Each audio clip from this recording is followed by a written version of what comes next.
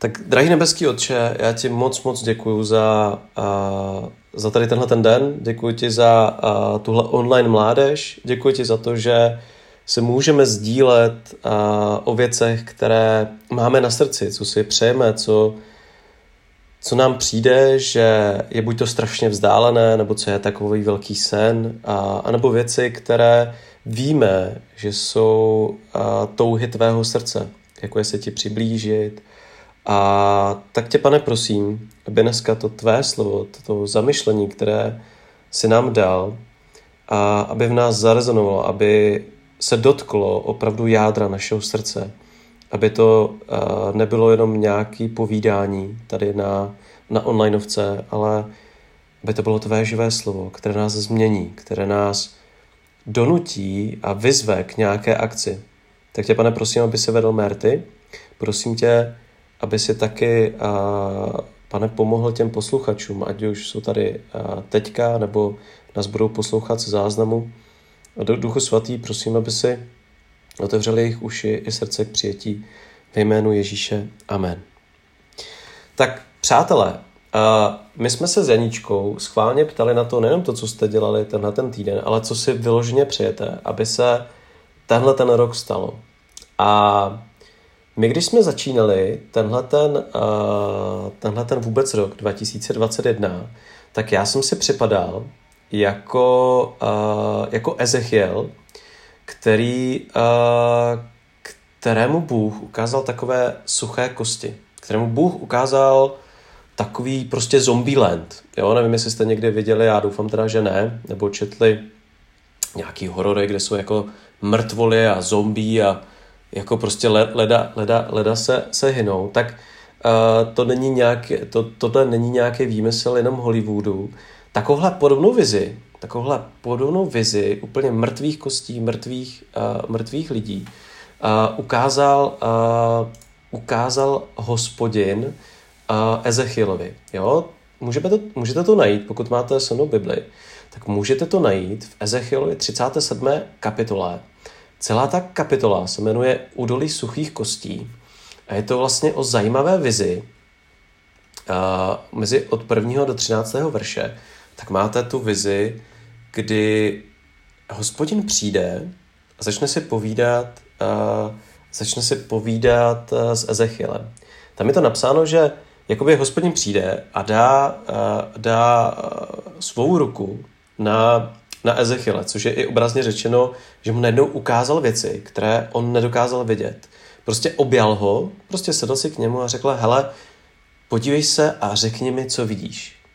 No a Ezechiel najednou viděl takovou hrůzostrašnou představu, že tam jsou prostě ty kosti suchý a on mu to popisuje a říká mu, tak hele, jo, můžeme to teďka číst, jo, od 2. verše. Nebo od 1. radši. Spočinula na mě Hospodinova ruka a Hospodin mě vyvedl v duchu a ponechal mě uprostřed pláně nebo pouště a ta byla plná kostí. A pak mě nad ní provedl kolem dokola a hle, bylo jich na povrchu pláně velmi mnoho a hle, byly velmi, velmi vyschlé. Tu mi řekl, lidský synu, jestli pak tyto kosti ožijí. Odpověděl se, panovníku Hospodine, ty to přece víš, ty to víš. A tak mi řekl, prorokuj k těmto kostem a řekni, vyschlé kosti, slyšte Hospodinovo slovo. A potom ten příběh pokračuje. On začne promlouvat boží slova, on začne prorokovat, začne mluvit k němu. Najednou potom v celém tom příběhu vidíte, že ono to fakt všechno ožívá. A já to skončím, teda ten příběh, v tom 12., 13. a 14. verši. Proto prorokuj a řekni, toto praví panovník Hospodin, hle, otevřu vaše hroby, vyvedu vás z vašich hrobů, můj lidé, přivedu vás na izraelskou půdu a i poznáte, že já jsem Hospodin, až otevřu vaše hroby, až vás vyvedu z vašich hrobů, můj lidé. Vložím do vás, to je klíčový verš 14, vložím do vás svého ducha a ožijete. Pak vám dám spočnout na vaší půdě i poznáte, že já, Hospodin, jsem promluvil a také to vykonám, je Hospodinův výrok. tohle mimochodem bylo snad moje první kázání, které mi Hospodin dal, kdy já si pamatuju, že jsem úplně s roztřesenými koleny přišel před mé bratry a sestry. Bylo to moje první kázání, dokonce i na biblické škole, kde mi Bůh ukázal jednu věc a mně se to připomnělo v tom, v čem žijeme. Mimochodem, taková reklamní vsuvka, pokud nesledujete skvělou sérii, kterou má teďka pastor Jerry, jmenuje se Život v exilu, tak je to 5 skvělých kázání, které si rozhodně nesmíte nechat ujít. Jsou to kázání pro letošní rok, protože vy sami víte, že škola, tak jak máte školu, se prostě mění. Žijeme prostě v jiných podmínkách, žijeme v takovém vlastním vyhnanství a i tohle bylo místo, kde se ten lid, a Ezechiel a jeho lid cítili se jako vyprahlé kosti. My, když žijeme dlouho uzavření v tom svém pokojíčku, když žijeme dlouho v tom, v čem žijeme, tak najednou máme pocit, že se nám vytrácí takový ten autentický vztah.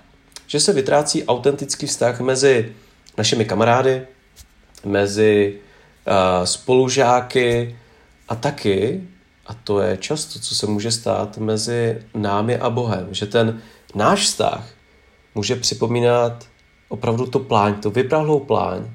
A tady nám Bůh dává takový klíč. Hele, když začneš mluvit k těm kostem, ke svým vlastním kostem, jestli se cítíš vyschlej, tak mluv jeho slovo. Najdi si v Biblii, co Bůh o tobě mluví. Jestli máš strach, úzkost. V Bibli je plno věcí, které se týkají strachu, úzkostí, samoty a začni tyhle ty věci, a tady je napsáno prorokovat nebo promlouvat, jinými slovy, začni se za to modlit. A já vám chci teďka ukázat, nebo respektive, ještě než se do toho dostaneme, já bych vás chtěl strašně pozbudit.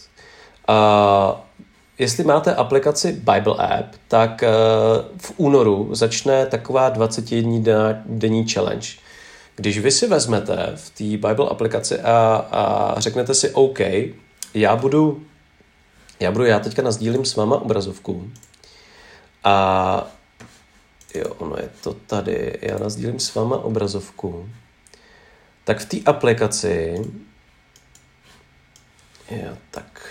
já doufám, že to uvidíte. Tak v té aplikaci můžete si sjet takový Bible plan, jmenuje se to Nebezpečné modlitby. Tady vidíte, doufám, že vidíte toho Ezechiela 37. A já jsem vám chtěl dát takovou ochutnávku toho, že pokud cokoliv z toho cítíte a pokud my jsme si dneska řekli, co bychom strašně rádi, aby Bůh splnil a najednou si myslíme, že hele, tohle jsou nesplnitelné věci, tak Bible je opravdu plná příběhů, kdy Bůh dělal zázraky. A Janička říkala, že by ráda porodila, jo? My jsme se modlili za početí a stejně tak se modlila i maminka Samuele. V 1. Samuelové 1. kapitole 27. verš, tak tam najdete tak velmi intimní modlitbu, Bože, dej mi dítě, jo? A těch věcí je prostě daleko více. No a když si tady kliknete, jak ve své aplikace na plány, tak vy si tam můžete, když zadáte Dangerous Prayers, nebo myslím, že v češtině se to jmenuje Nebezpečné modlitby, tak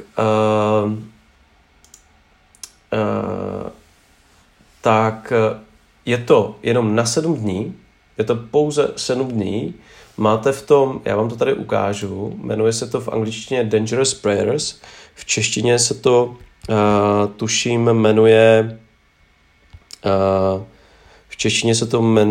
jako riskantní modlitby. A jak vidíte, je to jenom na 7 dní. Máte tam vždycky takový kratičký zamyšlení a pár veršů. A my se s Janičkou se právě modlíme za to, aby naše modlitby byly opravdu nejenom efektivní, ale aby nás posunuly. A co ti myslím? Schválně si zkuste teďka k sobě být upřímní, jak moc jako živé vaše modlitby byly za poslední týden. Schválně si zkuste odpovědět, za co všechno jste se ten týden modlili, jestli to bylo jenom Bože, děkuji ti za tohleto jídlo, jestli byly až tak jako vlastně jenom takovéhle, jestli jste se modlili za ostatní lidi a za to, co máme napsaný v našem modlitevním seznamu, jak často, a nebo jestli hrajete takovou tu, jak se říká, takovou tu hru na jistotu, jo? Že nebudu se modlit za něco, co by jako mohlo vypadat jako zázrak. Tak tenhle ten plán, přátelé, je z Life Church od pastora Grega.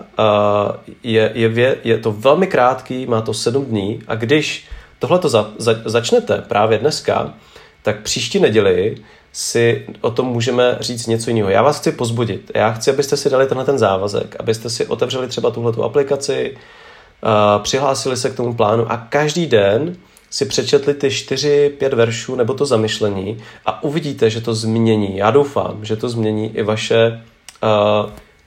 i váš postoj vůči modlitbám. A nejenom postoj, ale taky i to, jak se modlíte a že pokud vaše modlitby vypadají jako ty suché kosti, tak když začnete promluvat Boží slovo, když začnete se modlit odvážně, tak i ty suché kosti dokáží ožít.